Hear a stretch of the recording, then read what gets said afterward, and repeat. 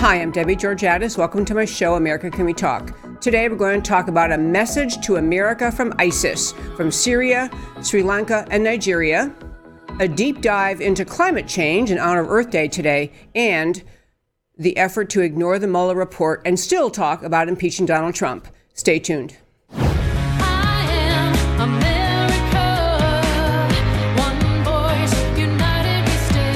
Debbie Georgatos, host of America Can We Talk, is an author, attorney, and political analyst whose mission is to inspire the American political conversation about preserving liberty in the best country on earth. And again, welcome to America Can We Talk? I'm Debbie Georgatos, and welcome to my first five on Deep Dive Monday. I'm going to be talking about Earth Day and climate change most of the rest of the show, but I had to start today by talking about the story many of you likely saw involving the unbelievable brutality of attacks on Christian churches in Sri Lanka yesterday on Easter Sunday. Sri Lanka is a tiny little island country, and they've had civil war going on, but these attacks on Christian churches on the holiest day of the year in the Christian calendar, Easter Sunday, resulted in the deaths of at least 290 people, the injuries to over 500. And there are a lot of lessons for America to learn from this. One is that Sri Lanka actually got notice ahead of time. Notices went out from the government as early as April 4th, letting people know that they had received notice of a threat against Christian churches, specifically against Christian churches. And so the Sri Lankan officials apparently did some looking into it. The group involved there in Sri Lanka, backing up, Sri Lanka, by the way, in case you didn't know anything, because I had to look all this information up, it's only 7.6% Christian, not even 10% Christian, is 9% Muslim, or almost 10, 12% Hindu, and 70% Buddhist. This will be relevant in a moment when I tell you a little bit about what the kind of bias in the international reporting has been. So the heads up given to the threats, the warning given to the Sri Lankan government involved threats by radical Muslims, involved threats by a group in the country of Sri Lanka who have been active in threatening the country. And I'm going to give you the name of that group. I want to say it correctly. The name of the group was the National Tawhid Jamaat. And the point is, the agency France Presse, the French press, gave notice to the island's nation's chief of police, Pujith Jayasundara, at least 10 days ahead of time. They knew they had this possible threat, and yet they had this horrific outcome of 290 people killed, over 500 brutally injured, and these were in Christian churches around the country, and they were in upscale, lovely hotels where people were enjoying Easter weekend, having breakfast, presumably mostly Christian targets. And in fact, but what is interesting about how the media has tried to report this around the world, they simply will not connect the dots between the Islamic identity of the perpetrators and the violence. They don't want to say that the violence was committed by Islamic extremists, but that's exactly who did it. And statements from the government are acknowledging that. They have people in custody and they're investigating. Second story in this first five, on a similar vein, involve, we don't even talk about this in this show enough, but in the country of Nigeria, there have been so many attacks on Christian churches by two different violent Islamic groups, the Boko Haram, which is, of course, the major Islamic group there, as well as by a particular native tribe group, the Fulani tribesmen, slaughtering so many Christians in their homes, burning down churches, destroying entire villages. When you try to Google the question, how many Christians killed in Nigeria by Boko Haram or by radical Muslims, there's just story after story after story after story. The point is, there is horrific violence around this world directed at Christians. The last story, before I get to my 3 points I'm going to tell you in this first five today, is this. This was an amazing thing, and I actually didn't read this in mainstream press. I went to, of all things for me, NPR. But NPR, National Public Radio, sent a reporter over to investigate and look into the conditions in a refugee camp that is located in Syria. The refugee camp is filled, 72,000 people, roughly, filled with people who have been forced out of the ISIS caliphate now that the American and other troops have finally accomplished the diminishment and destruction of the land that the radical Muslim ISIS group claimed as their current caliphate. What I'm about to tell you should keep you awake at night. In this camp, there's mostly women and children, women who were living in the ISIS caliphate, women who cover themselves from head to toe to comply with Islamic requirements about wearing the hijab, women who were living in the caliphate willingly, women who are from birth Muslim, women who committed to be part of the caliphate, to live within the caliphate. As the caliphate was finally destroyed by American troops, these women and children are driven into this refugee camp in Syria. The camp is called Al-Hol. It's in the Kurdish majority area of Syria. And in this camp, this reporter from the NPR went over there to actually talk to the people directly, talk to the women, ask them what life is like there. This young woman named Jane Araf, an NPR reporter, wrote the following description of the interactions she had at that camp with women who lived within the ISIS caliphate. The camp is squalid, it's dirty, it's a mess. They don't have enough food for the people, so they're upset about that. But the women said things to her, this NPR reporter, like, this is injustice. The idea they've been pushed into a refugee camp. We pray for the caliphate to return.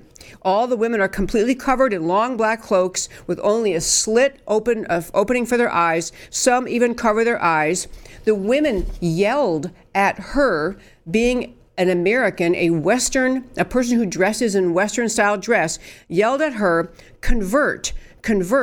And they're yelling at her, demanding that she recite what is the prayer that is a Muslim profession of faith called the Shahada. The Muslim profession of faith Shahada prayer is that they're trying to force this NPR reporter to say there is no God but God, and Muhammad is his messenger. The women were yelling at her, saying things like, if you become Muslim and cover like us and become a member of our religion, you would not be killed. They say that everything ISIS did was what God wanted. Let me remind you what ISIS did. The slaughter of tens of thousands, perhaps hundreds of thousands of completely innocent people in their bloody quest to take over and create a caliphate within an area of Iraq and Syria. These women are defending what ISIS did in this slaughter of innocents. She asked them, well, what about all these beheadings? They behead innocent people. Their answer, of course there were beheadings. Why should I lie? It's based on the Quran and the rules of God. They asked about the slaughter of the Yazidi minority. This Yazidi minority, we read so much about it. They had the Islamic Caliphate, the ISIS Caliphate, killed, beheaded, tortured, burned to death thousands of people who were Yazidis, and they captured the women and girls and made them into sex slaves. So this NPR reporter asks these ISIS women in Syria, so what about that? And what about these sex slaves and the thousands of Yazidis killed or captured? The answer of these ISIS women in this camp, if they don't convert to Islam and they don't become Muslim like us and worship God, then they deserve it. I want that to sink into you as I turn to my point I want to make in this first 5 today. The conduct of these women who are quoting the Quran to this reporter, defending ISIS, engaging in the jihad, the killing or converting of innocents to create a caliphate where the law of Sharia will apply to everyone. These women were not grateful to escape from that life. They wanted it. They support a caliphate. They support Sharia. They support the killing of innocents in the name of pushing and spreading Islamic law. That is what is happening in this refugee camp in Syria, reported by, of all things, an NPR reporter. When you compound that with the ongoing slaughter in Africa, in the country of Nigeria, by 2 different groups of people, both driven by Islamic teaching, both driven by what quotes they can tell you from the Quran, both driven by Islamic teaching, in Nigeria and in the same in Sri Lanka. The groups who are pushing, who committed the horrific attacks on Easter Sunday in Sri Lanka are also relying on the teachings of Islam.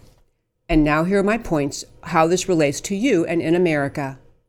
When President Trump came to office, he talked about keeping America safe. He tried to put in place refugee policies, executive orders via refugee policies via executive order, essentially saying we're going to carefully vet the people who are in this country, who want to come to this country. We need to be sure that we don't bring people here who think like these people in Nigeria, Sri Lanka, and Syria. We need to be sure we're bringing people here who do not embrace who don't embrace, support, or engage in violent conduct on behalf of Islam.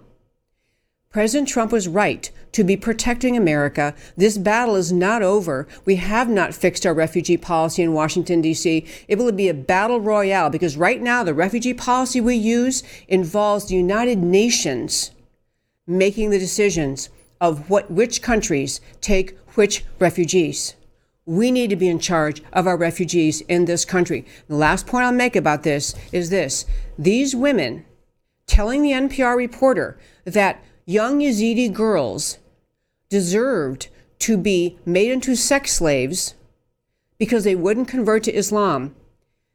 These women are serious. They're earnest. They cannot see the world in any other way.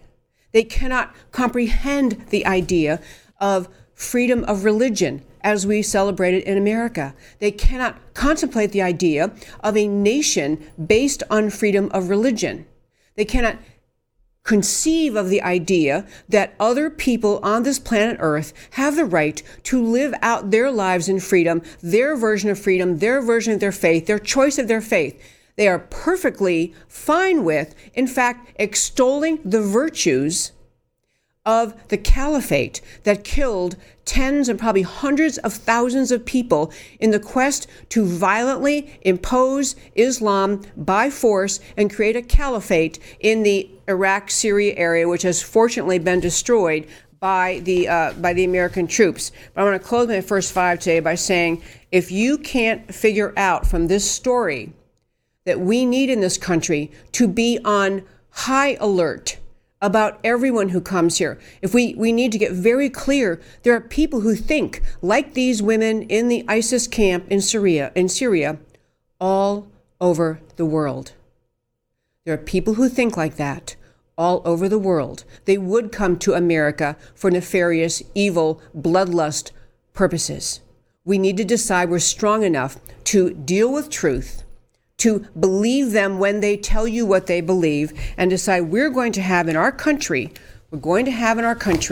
the freedom of religion we all love, that is part of the founding ideas of America, and recognize there are some people in this world who simply have not and will not ever embrace religious freedom, and they have no place in America. They cannot be allowed to be here. Last point in this first five today is there was a great piece by Mark Stein pointing out so much of the media around the world tried to attribute the violence in Sri Lanka, the horrific killing in Nigeria, but mainly he was talking about Sri Lanka, tried to attribute it to people who have nothing to do with it. The violence that occurred in Sri Lanka on Easter Sunday, the murder of 290 people, was committed by people who quoted the Quran, who believe in Islam, who are following the teachings of Islam. That doesn't mean every Muslim in the world does that. It does mean that what they did is okayed by and in fact encouraged by the Quran. And we better be in America way on top of the idea that we're not going to have that thinking here.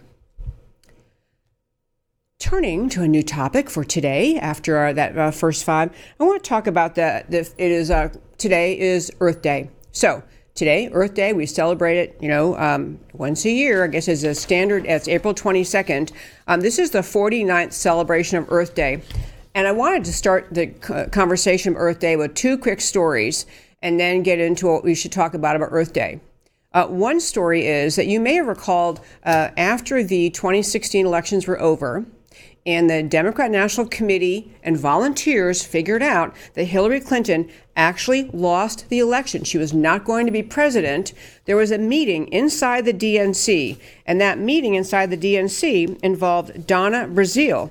And she was, at that time, I think she was the acting head of the DNC because the Democrats had figured out that Debbie Wasserman Schultz had been trying to throw the election for Hillary as against Bernie Sanders. So Donna Brazile is having a staff meeting with the volunteers and the staff of the DNC.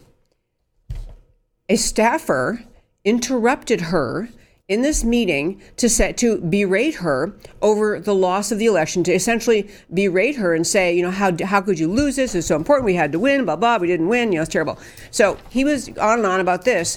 But he actually, and this, by the way, was reported on Huffington Post. This is not a conservative making up this story. This was reported in Huffington Post. This staffer was so out of his mind, yelling at Donna Brazile during this kind of post-election meeting, he said to her, "You, Donna Brazile, will die of old age.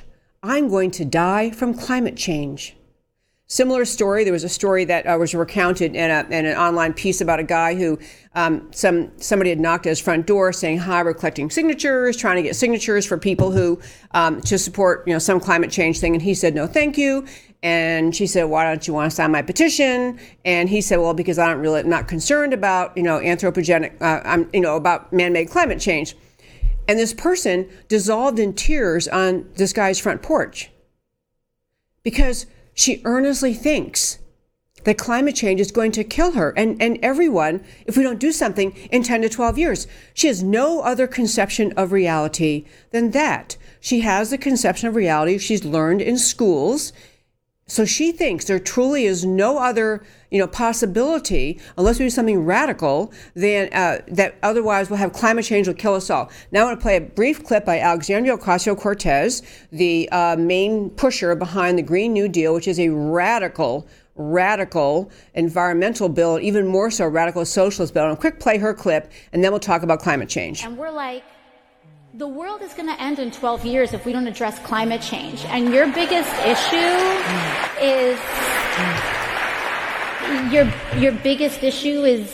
how are we going to pay for it? And this is the war. This is our World War II. I think that the part of it that is generational is that millennials and people and Gen Z and all these folks that come after us are looking up. And we're like, the world is going to end in 12 years if we don't address climate change. And your biggest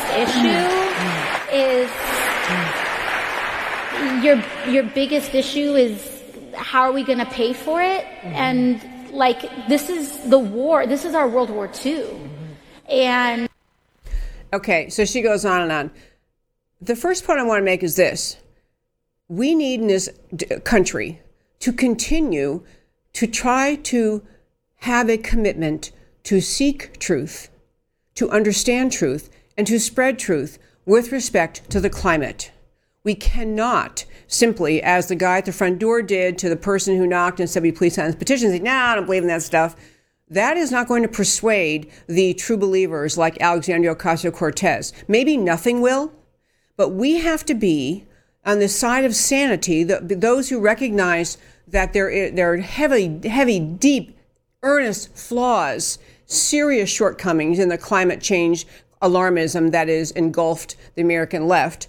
We need to be able to talk about it in intelligent terms. I'm going to start with one right now. I have a bunch of things to try to get through today about climate change. And I urge you, if you have conversations with people about climate change, you can go to the articles I'm going to talk about from here today. You can go to my website, americacanwetalk.org, and on the home page, go under shows, go down, list of links, and you can find the list of links of things I'm talking about. One is there is a climate PhD, like an actual person who's informed, who doesn't say like every third word. This gentleman wrote a piece. He's an Indian. He has an Indian name, Vijay Jayaraj, and he is and he teaches environmental science at the University of East Anglia in England.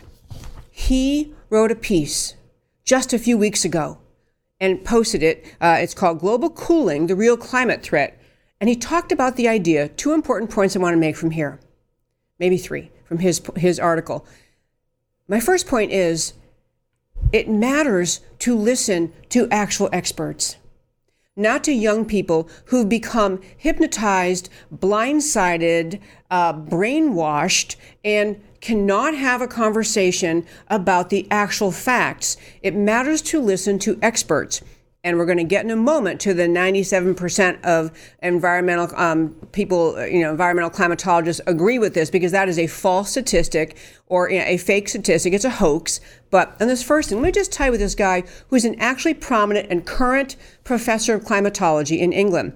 He talks about, he's frustrated with the fact that there's so much discussion in the media as a climate scientist about just the level of CO2. As though CO2 is the make or break, the live or die question relating to climate change. He said CO2 is just one of many factors that influence global temperatures. Its role in recent warming is far from dominant. There is, in fact, a poor correlation between CO2 emissions and global temperatures. He talked about between 2000, the year 2000, and the year 2018, so just last year, global temperatures showed no significant increase despite a steep increase in carbon dioxide emissions. Said the same was true for the period 1940 to 1970. He also pointed out that the actual website for NASA, America's NASA, used to have on its homepage beginning discussion about climate change, the profound importance of the place of the sun's activity in creating Earth's climate. And I'll get to the point in a moment. Well, I'll actually say it now.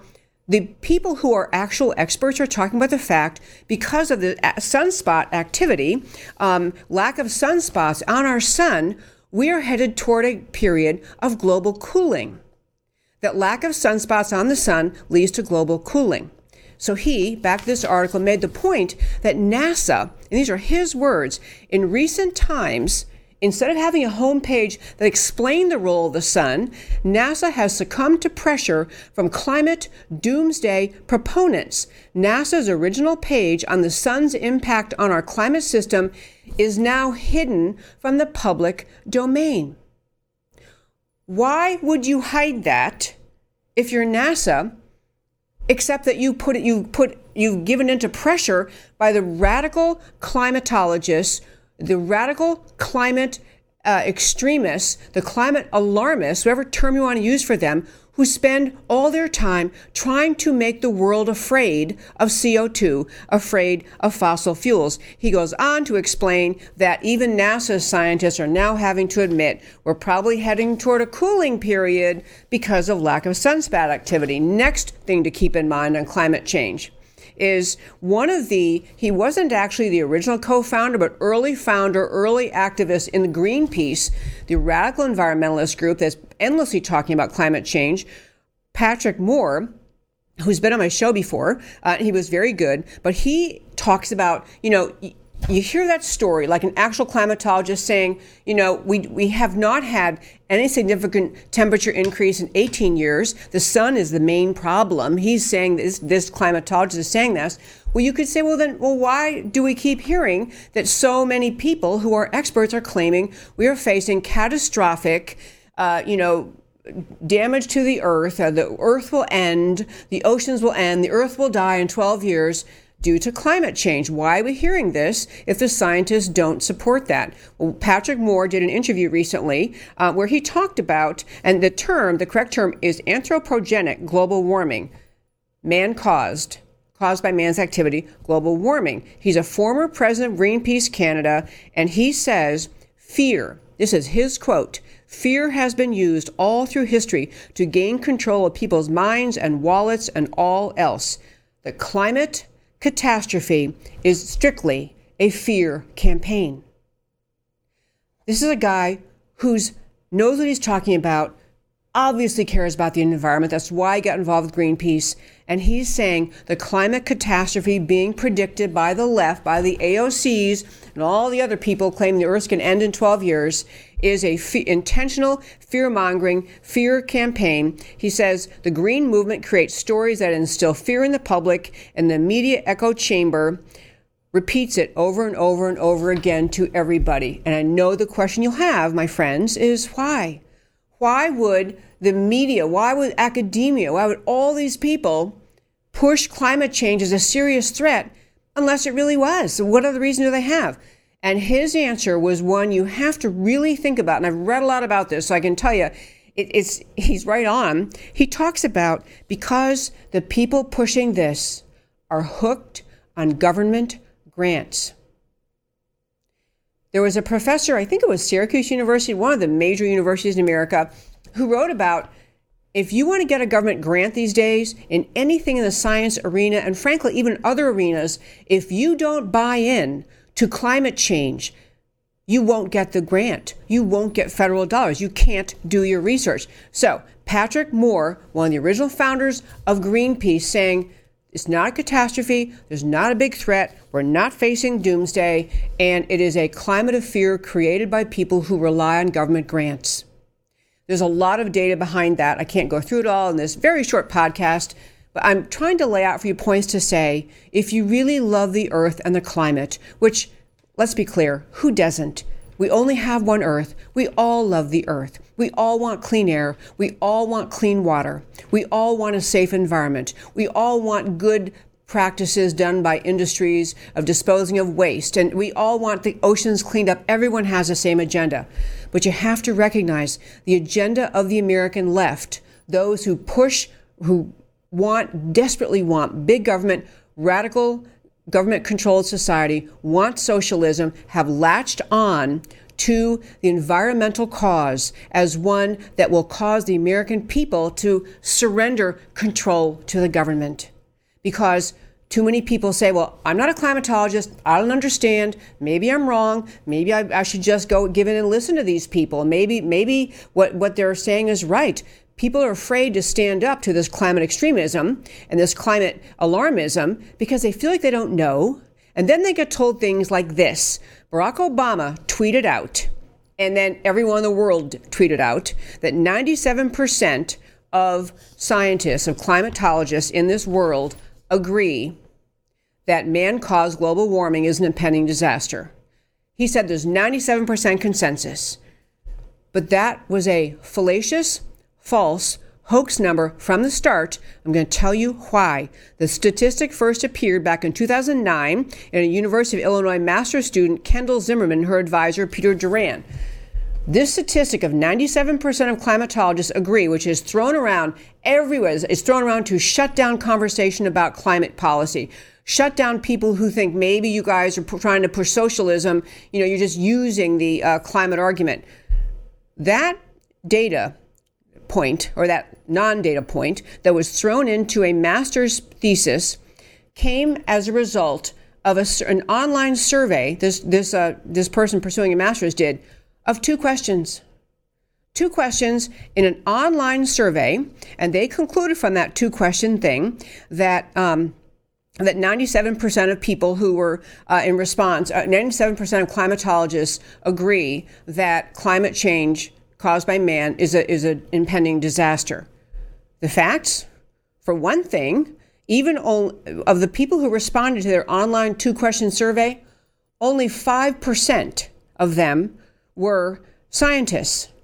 Only 5% were climate scientists. So most of them don't even know anything about the climatology. These are people who just answered an online survey, like if you did, or if AOC did, or if any person did. Second, it was drawn from an even smaller subset than that.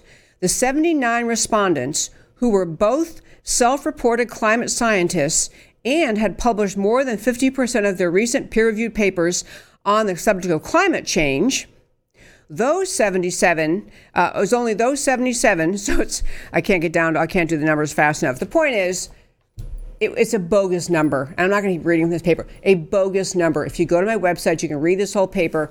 The 97, there's never been a survey of actual climatologists who've agreed that and had an outcome that 97% agree that man-caused disastrous global climate change is a pending disaster. But they used that statistic to frighten people into not arguing with the left's agenda. Another point on the left's agenda.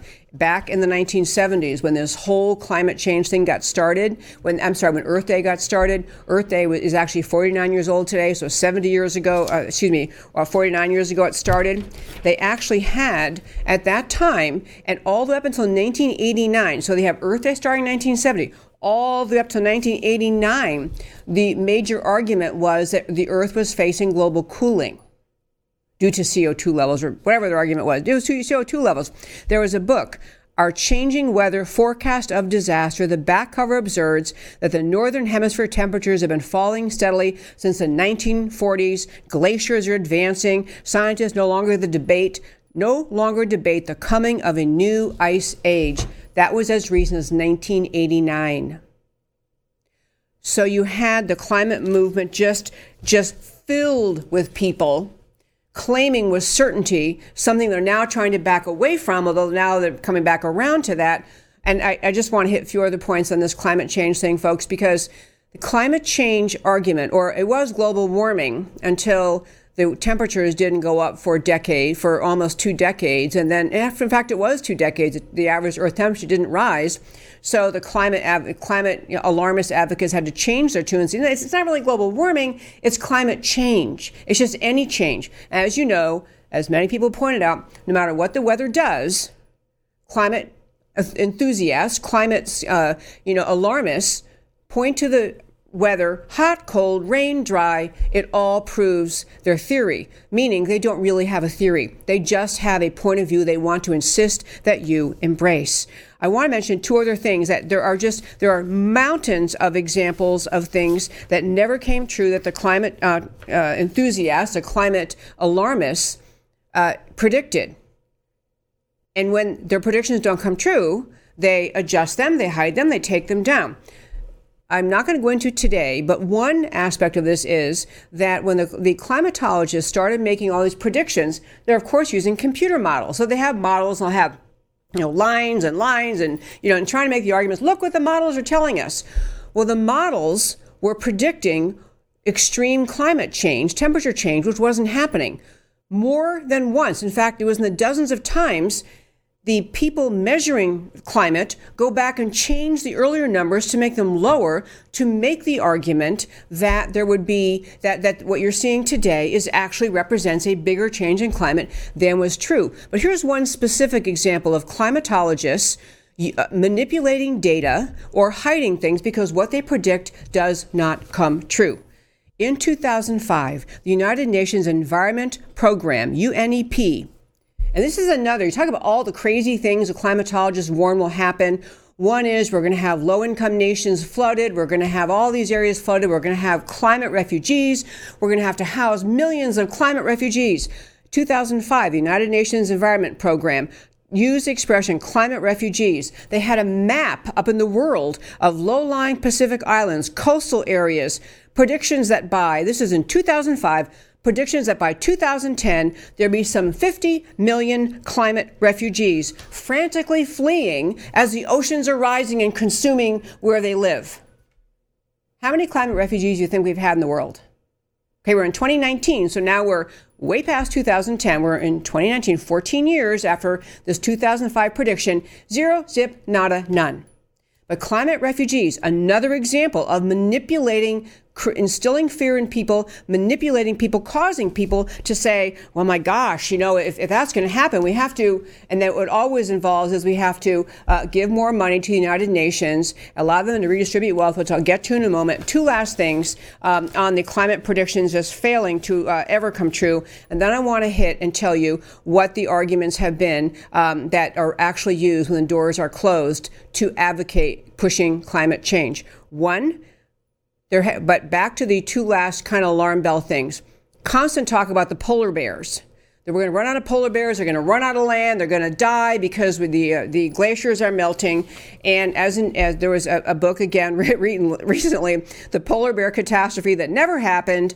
The actual polar bear population is far bigger than ever was predicted to be, up to around 40,000 at least from a low point in the 1960s. The polar bears are thriving, as are the glaciers. The most massive glacier in Greenland, the Jakobshavn Glacier, however you say it, by climatologists, the most important glacier, going to be melting when every terrible thing is going to happen, growing and growing and growing. Climate scientists can't really understand that. Last thing, there have been many statements on the record by alleged climate experts affiliated with the United Nations who have admitted, flat out, open mic said it, that the purpose of the United Nations environmental programs is to find a way to redistribute wealth, to take wealth away from industrial countries, mostly from America, and give it to less developed countries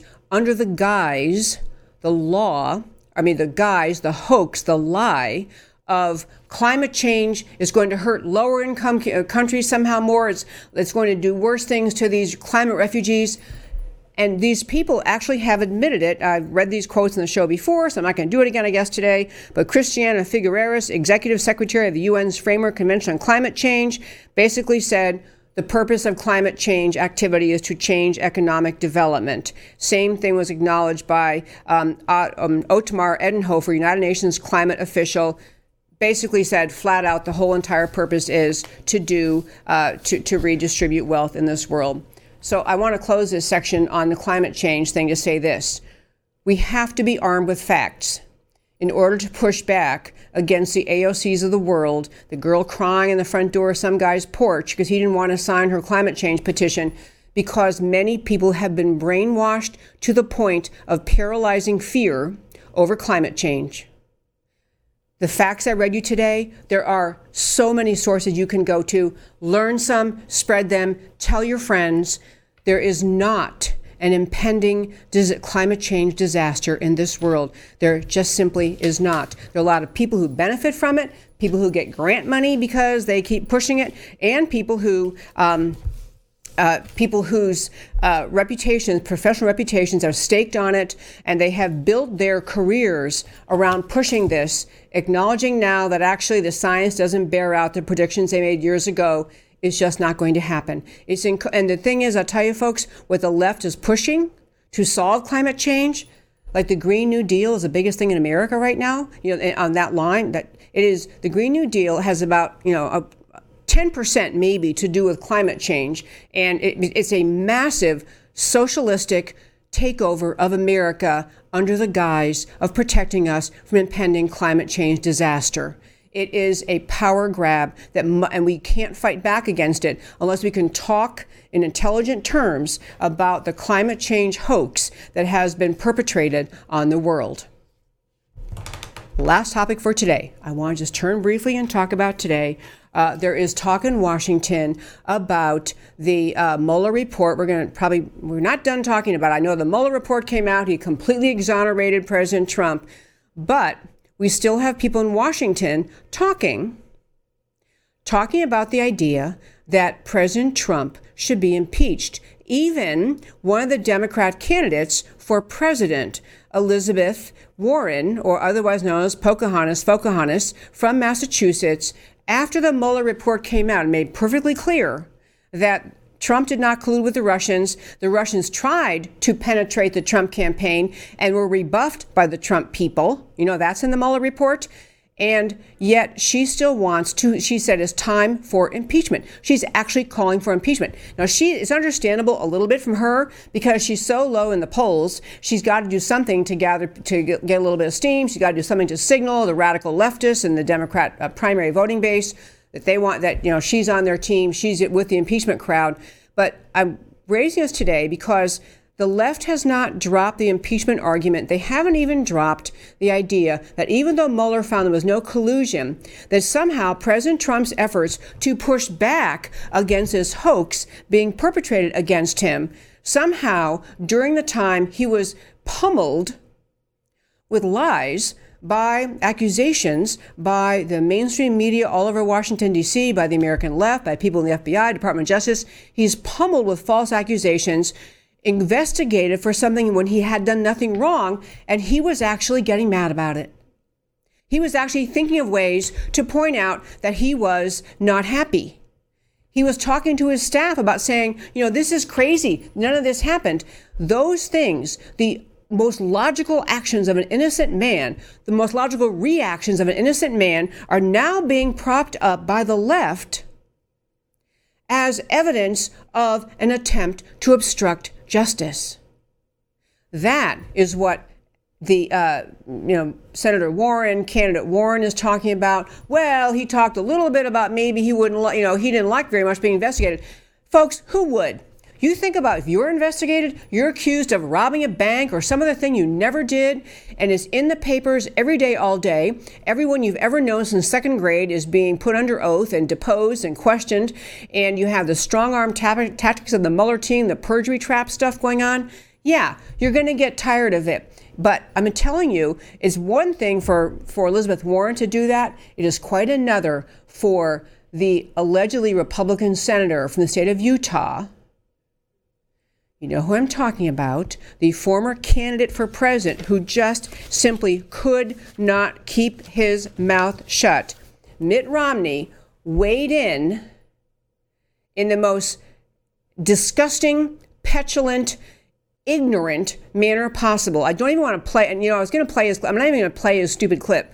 This is a guy who could not garner the votes to take out a socialist president in this country because he didn't have the courage to stand up for anything. He couldn't stand up against President Obama in his presidential run against him, but somehow he's finding himself manly enough to stand up against President Trump, never pointing out nothing in what Mitt Romney has been tweeting and blathering about has he pointed out how egregious the conduct of the American left was throughout this entire Mueller investigation.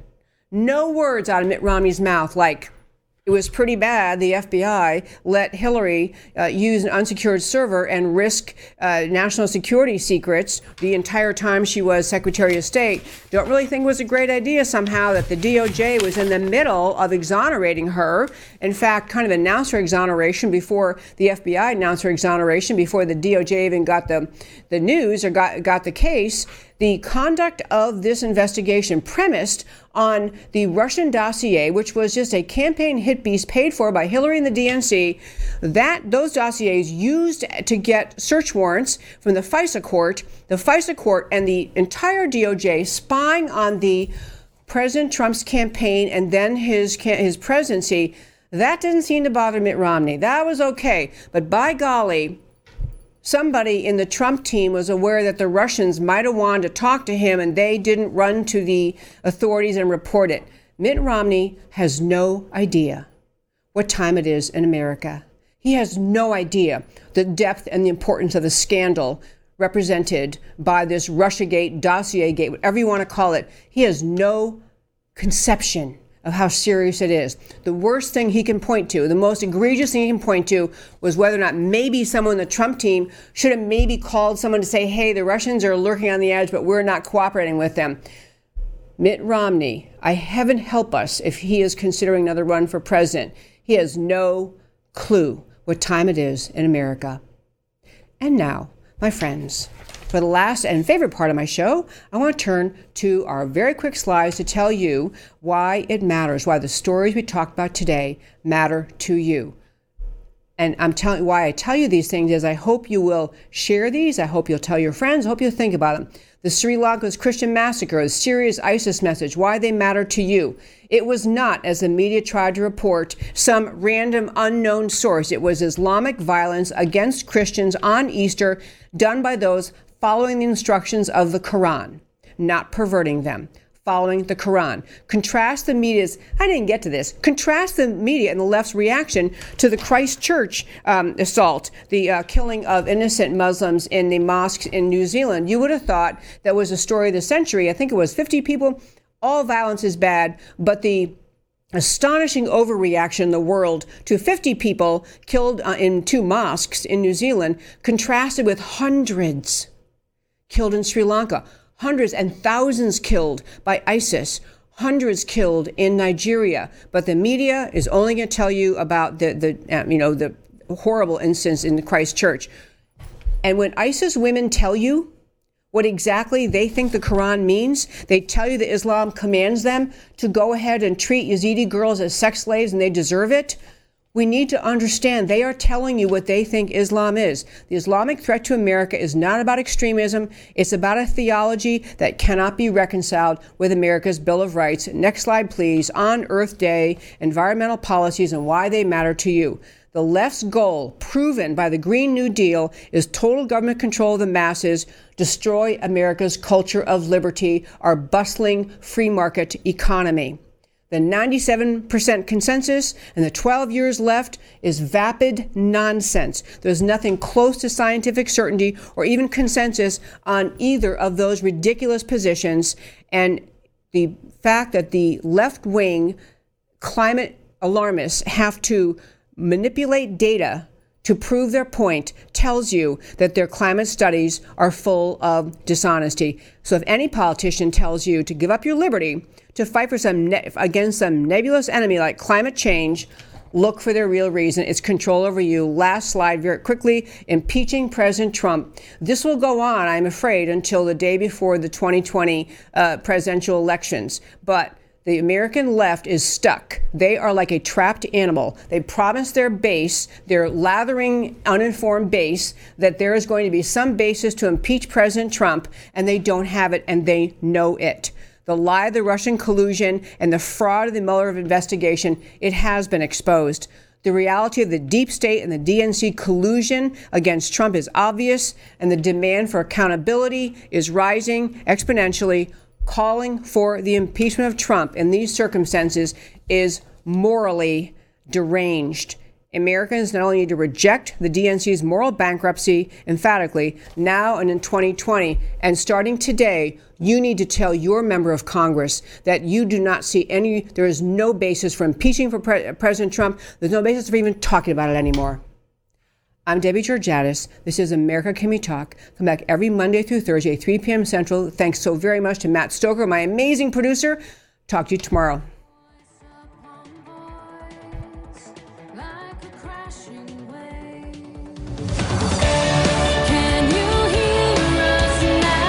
America Can We Talk? Truth about America.